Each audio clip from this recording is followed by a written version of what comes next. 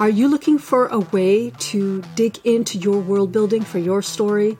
Then I recommend that you check out my world building workbook for fiction writers, now available. It's at howtowritethefuture.com. Just head on over there, click, sign up, put your name and email, and there you go. That workbook will be delivered to your inbox straight away.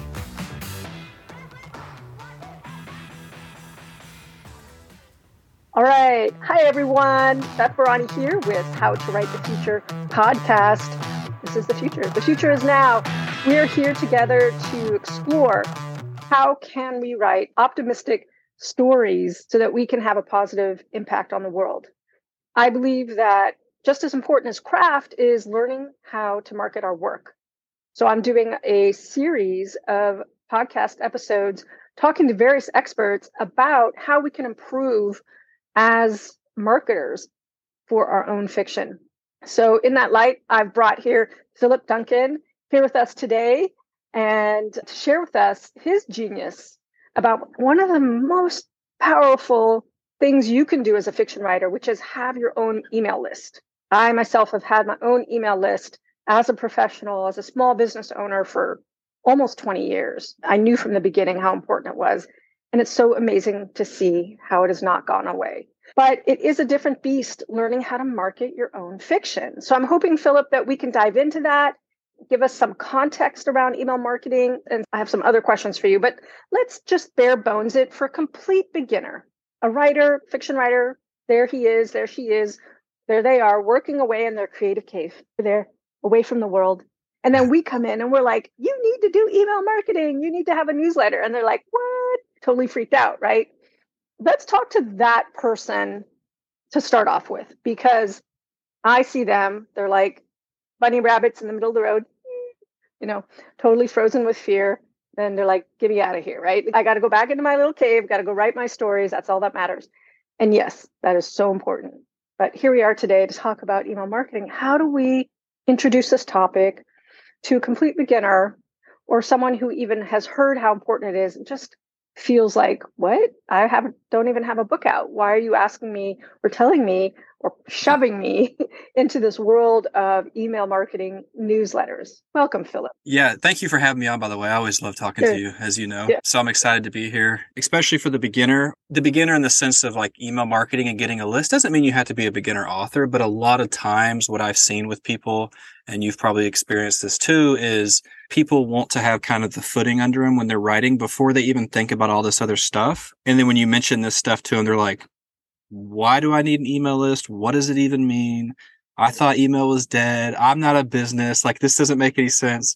The bare bones, just as basic as I can say it, is every single author, doesn't matter where you are, especially when you're starting out or as big as you, doesn't matter how big you are or whatever, like you have to have an email list because it's something you own. It's how you connect with people on a more intimate and personal level. You get to control what you say.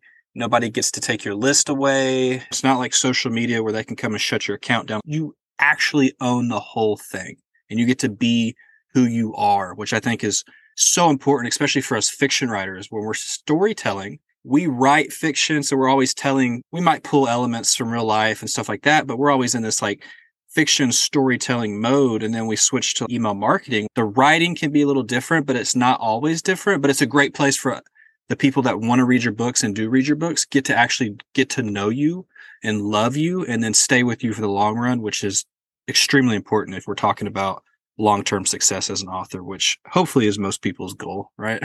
Yeah, at least the people that you and I work with. So that's great. Yeah, I am so with you. I saw the social media rise. I saw the internet come to be. So I knew that things would come and go. And I remember the crashes and the bubbles, and I've seen things pop and fade. And so it just totally made sense to me that email was the way to go. Love what you're saying. I just heard the other day from a hustle-oriented fiction writer who's great at sales. His Facebook got frozen completely. He got kicked into like, give us your confirmation code. Hell, there was no way. And he's, thank goodness, I have a powerful email list. Good. Oh, yeah. No, this guy, he's totally smart and savvy. And I was like, oh, my gosh, yet another example. I've heard countless examples like this. So, Philip, what makes you so passionate about email marketing? I know you've been teaching this for a year or so, and I've just seen you do such a great job helping people, and your classes are so nuts and bolts, hands-on, practical. What is your personal story? How did you come to email marketing as a fiction writer? Yeah, I think for me, it was one of those things. I was in the same boat of like, I wanted to write my first book and get the book out and then worry about everything after, which was, I think, is how most people do it. But it's after I've learned and seen the way things could be done, I think it's counterproductive. I think things can be started earlier. But I was the same way. I was like, I don't know how to get an email list. I don't know what MailerLite, ConvertKit, MailChimp, like what any of this stuff is. It doesn't make any sense to me. And then once I figured the things out, I was like, well, then who is going to be on my list? I remember texting my friends. I was like, guys, I've got 10 people on my list. Like, this is wild. Like, I don't know where these people are coming from. Like, this is so crazy. And then really just some trial and error and working like the workshops and stuff and talking. Like when I ran my summit, I talked to several people. We had conversations about email marketing and stuff like that. And it started to, pique my interest more and more. This is the route I wanted to kind of focus, not only for myself, but like, on the business side of my stuff with authoring and writing, I'm like, I would love to focus just on email marketing for people and list building. Like if I can figure out a system that works for me and I'm the biggest idiot I know, if I can figure it out, everybody else can figure it out and I can just teach it or lay it out as simply as possible because it didn't have to be complicated. It was curiosity and I just ran with it. And for some reason, it's something that I really enjoyed and I've just get deeper and deeper into it every day, apparently. Yeah, that's so great. Your joy about it really shines and your enthusiasm and your curiosity. I love that you're really leading with curiosity. I saw in your email class that you've got some great stats in there that even brought it home for me about, reinforcing why email marketing is so important. And one of the biggest things that surprised me is across different industries, people are selling through email and the percentages are pretty high. And I'm not great with numbers in terms of remembering them, but you can throw out a few numbers for those folks for whom numbers are very powerful language. And contrast that with everyone thinks social media is the way to go. But contrast the percentage of sales that happen there. So there was actually two big numbers, I think. There was open rates, like how many, or click rates maybe is a better equivalent. Like how many times are people clicking on that link, whether it's a post in social media or in your email, and then actual sales. Can you go into that a little bit for folks for whom that will be very useful? Yeah, all this is on my PowerPoint slides, like when I teach the presentation. Yeah. So the stuff's in front of me and I'm reading it. It's not something I've memorized.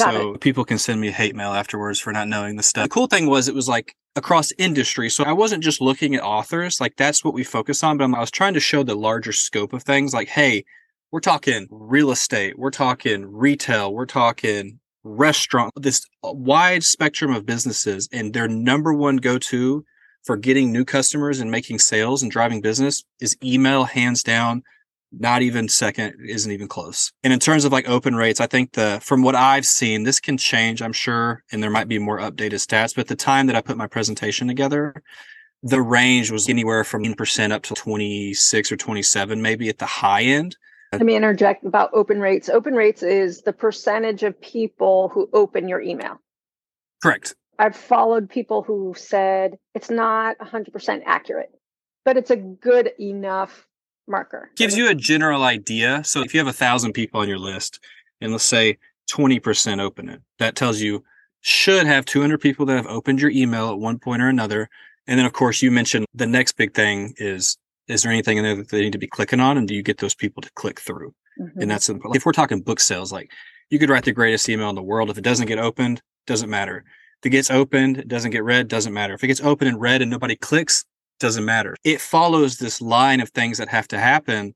You're right. Click rate's really important for sure. Email compared to social media was like a fraction of a percent for social media. And the thing about social media too is like, even if you have followers or a group, like Facebook, I'll say Facebook because one, I don't use social media much, but like Facebook's the one I've used the most, I guess. Is it only shows it to a percentage of people. There's not everybody. Of course, not 100% of people are going to open your emails, but if you have a good email list that you're engaged with, that love to read your emails and know you're going to be emailing, that response rate should be much higher compared to social media, unless you're like some social media guru. I mean, it's like, okay, maybe. Totally. Email marketing versus social media. Hey, that's pretty close. Yeah. What really struck me was this conversion rate 6% with email, 1.9% with social media. This click-through rate, open/click-through/engagement, it's not entirely equivalent between email and social media, but just the fact that 22.86% open rate, is that right? Yes, that's right.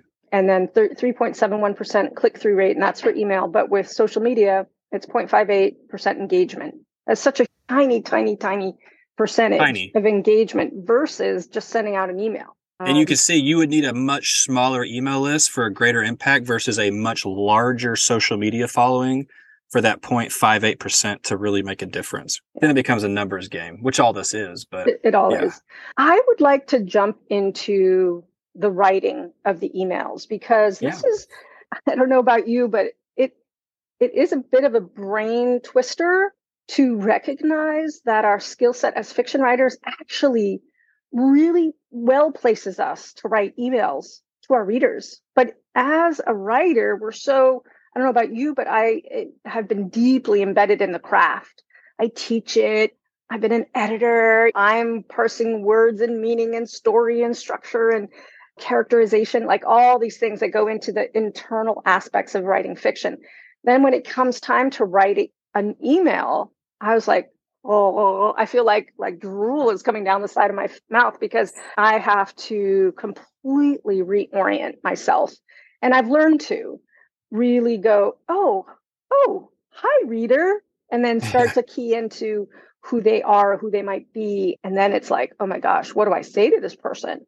You know, this ideal reader or this reader who's come to me, maybe they haven't even read my book yet, but they just saw something and they're like, ooh, that looks interesting, right? And they sign up because they want to stay connected and they want to be reminded. What do we say? And really before that is, how do we even know who our reader is? And I get this all the time from my students. I just had a conversation with one of my students today about this.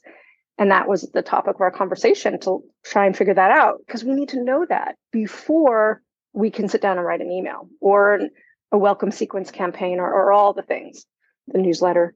So how do you start writers off with this? That's a great question. And I don't even know if I've thought about it in such a deep level until that question was asked. For me, and you might know this as well because you've been doing it long enough, for somebody who's just starting out, it is a little trickier. I have a pretty good idea of who my audience is just because of the interactions I've had with people through email, doing classes or stuff like that. I have a pretty good idea. My clients, I know my readers and stuff pretty well in terms of who they are, demographic and stuff like that. But I almost wonder, because you're right, you can't just be like, hey, are you a guy, girl? How old are you? Like that. So it's like, who is your reader? I write thrillers, so I know they enjoy the type of fast-paced, high energy, twist and turns. You can use that to try to figure out who that person might be. But again, it could be a 25-year-old guy. For me, it's honestly mostly middle-aged to older women. I don't know why that's just the case. Yeah, well, I would say all readers are predominantly in that demographic because they are. Yeah, we're the biggest book buyers.